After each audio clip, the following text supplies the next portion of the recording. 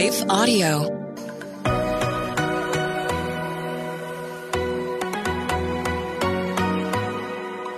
Do you sometimes doubt if you're truly hearing God's voice or if it's really your own? Or have you been in a season where it feels like He's completely silent? Have you been praying for a way to learn how to hear His voice more clearly? Hey friends, I'm Rachel, host of the Hearing Jesus podcast. If you are ready to grow in your faith and to confidently step into your identity in Christ, then join me as we dig deep into God's Word so you can learn to live out your faith in your everyday life.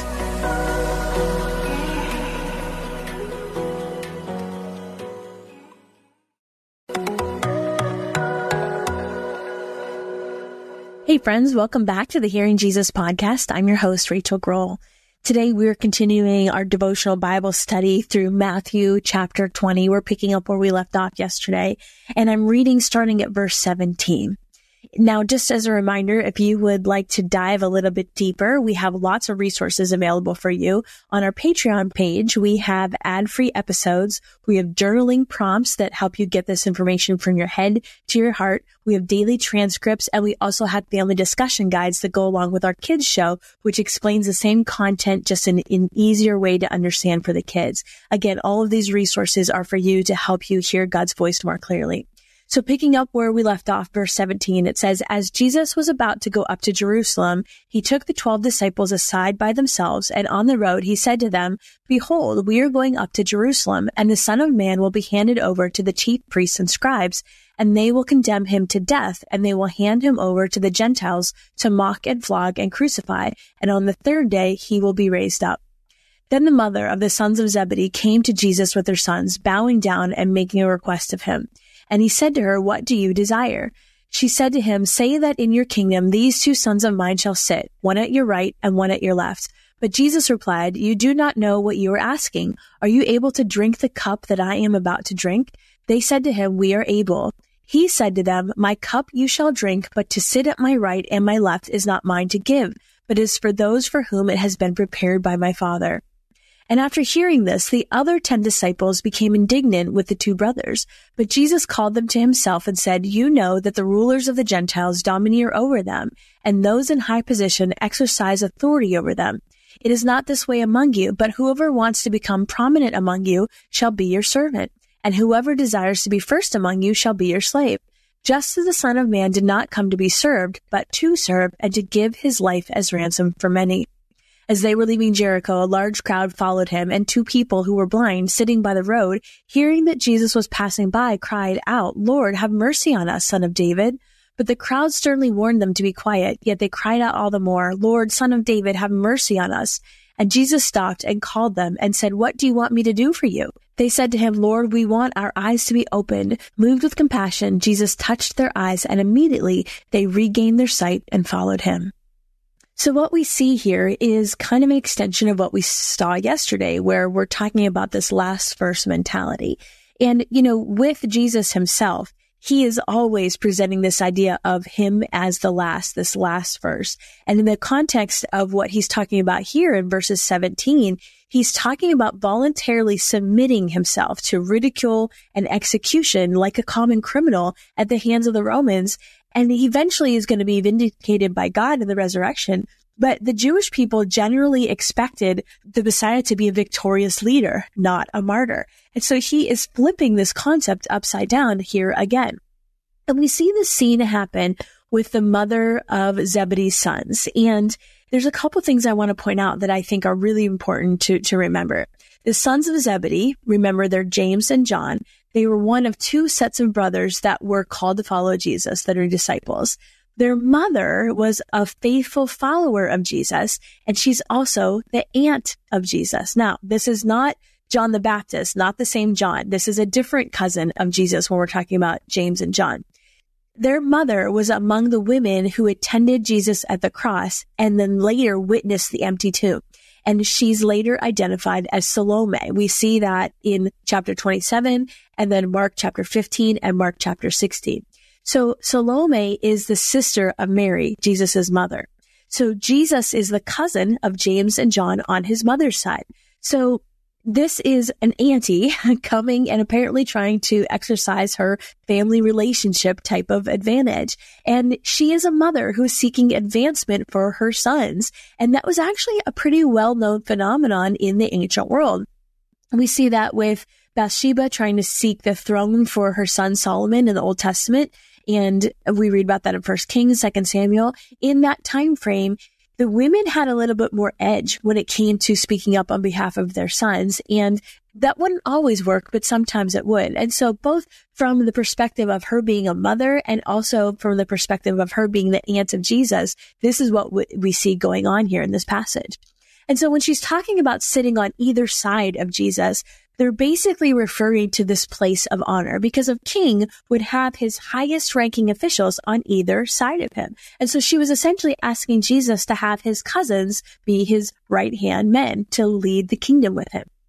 And so he responds, he says, "Can you drink the cup I'm going to drink?"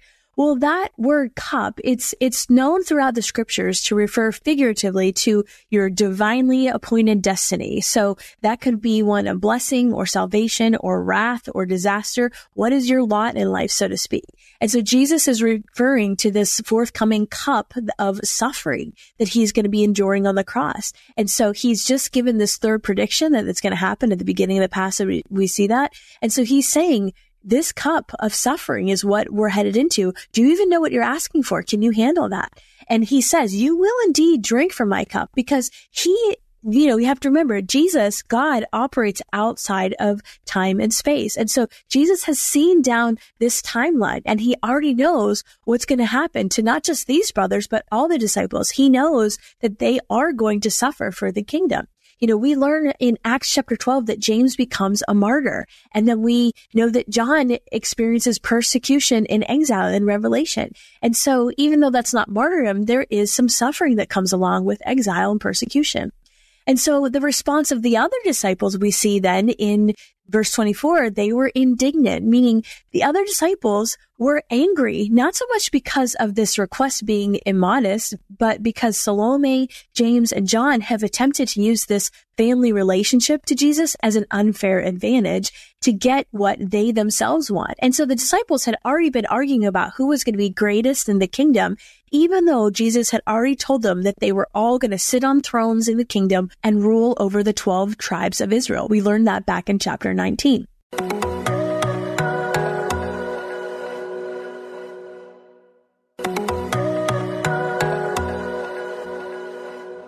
So as we move on to verses 26 and 27, we see again this idea of this role reversal, this inversion of what's typical, where we're talking about the master and the slave. And that was a radical concept. Anywhere in antiquity, this idea of the slave and the master was very well understood. And even if there were some masters who believed that their slaves were theoretically equal to them, they did not go so far as Jesus goes. He's turning the kingdom upside down. And so it goes on to talk about how they want these higher positions within the kingdom. And so what does Jesus do? He gives them the way that they can achieve that. But it's not according to what they think. It's according to the values of the kingdom of God, not the kingdom of the world, not according to the Roman establishment. And what he's saying is they have to arrange their lives with the ambition to give themselves up for others. That is how you were elevated within the kingdom. John himself calls himself a slave to Jesus, as will Peter and James and Jude and several of their disciples. And so we know that they eventually get it. I don't know if they quite get it now, because again, this is so radical for that time frame, but they do eventually get it.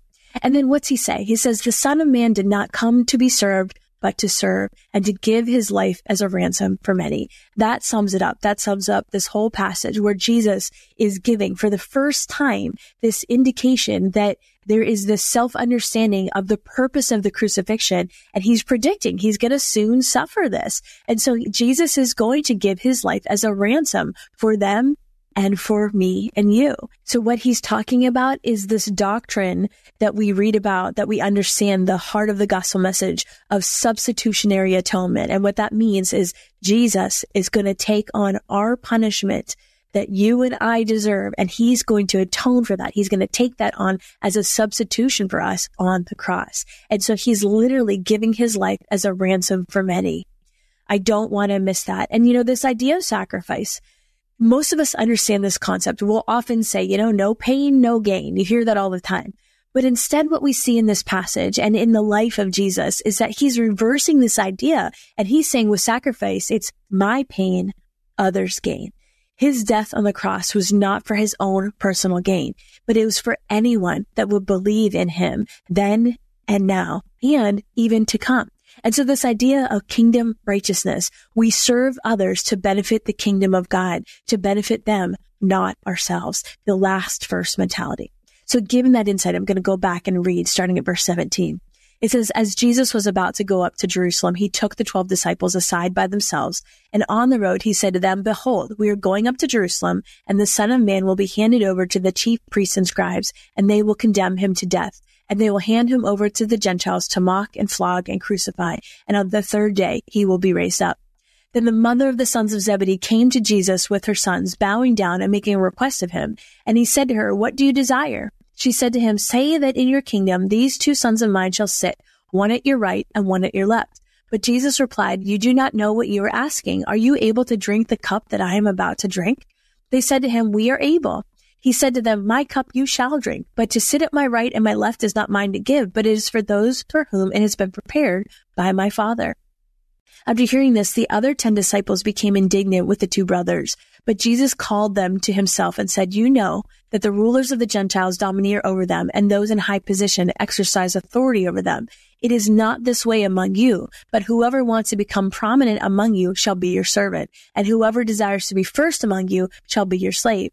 Just as the Son of Man did not come to be served, but to serve and to give his life as a ransom for many. As they were leaving Jericho, a large crowd followed him, and 2 people who were blind, sitting by the road, hearing that Jesus was passing by, cried out, Lord, have mercy on us, Son of David. But the crowd sternly warned them to be quiet. Yet they cried out all the more, Lord, Son of David, have mercy on us. And Jesus stopped and called to them and said, what do you want me to do for you? They said to him, Lord, we want our eyes to be opened. Moved with compassion, Jesus touched their eyes, and immediately they regained their sight and followed him. Let's pray. God, we thank you for the way that you continue to develop the character and the heart of these disciples, and by extension us, Lord God. Help us to recognize this last first mentality, that to be prominent in the kingdom, we lay our lives down to serve you and to serve others. God, help us and convict us in the ways that we're not already doing that in our lives. Lord God, help us to understand that you turn the kingdom upside down, and that your plan is so much different than the kingdoms of this world. So Lord, I pray that as we try to do our lives and to follow you obediently, God, help us to reveal for us those areas of our lives where we have been trying to seek ourselves or our own kingdom or our own platform or our own extension of wealth or whatever it may be, instead of offering those things to you. God, we thank you for the way that your word reveals your heart. In Jesus' name we pray. Amen. Okay, friends, thanks for listening. Hey, friends, as we lean into a new month and we continue to learn and grow together, there's a couple resources I want to make sure you know about so you can take advantage of. The first is our Patreon page, and the link for that is in the show notes. And on the Patreon page, we have a couple things. We have a dedicated space that is for discussion, for asking questions. You get easy access to me where we talk about things, we hold each other accountable. There are resources that go with the show, like a journaling prompt worksheet download for every single adult show. We also have family discussion guides. And what's really been neat about those is that on the kids show, every day I talk about the same content that's on the adult show, just taught in a way that kids can understand. Then the family discussion guides create an environment for you to process that information with your children. You can use that at the dinner table or even as part of your devotional routine. There's some suggested prayer and activities and things to help you connect that content to the appropriate age for your children. So all of that is on the Patreon. Also, there's some prophetic words, extra videos, transcripts, all those kinds of things. The second is on our website. If you go to shehears.org, there's a shop resources page that has my Bible studies that I've written, links to different journaling Bibles, note-taking Bibles, all sorts of resources to help you grow. And then also on our website, we have the coaching section. If you are finding that you need some spiritual direction or life coaching, that is available for you as well. And that's really good to help you process what you're learning. If you're feeling stuck, if you need to work through something, if something just isn't sitting right, or if you want to teach this content and you need to help develop a plan, I'm available to help you do that as well. Again, all of these are resources to help you grow in your spiritual life and hear God's voice more clearly. I want to take just a second to thank the team at Life Audio for their partnership with us on the podcast. If you go to lifeaudio.com, you will find dozens of other faith-centered podcasts in their network. They've got shows about prayer, Bible study, parenting, and more. Hey friends, if this podcast helped encourage, empower, or equip you in your walk with God, I would love it if you would head over to Apple Podcasts and leave me a review. That's the number one way you can support my show.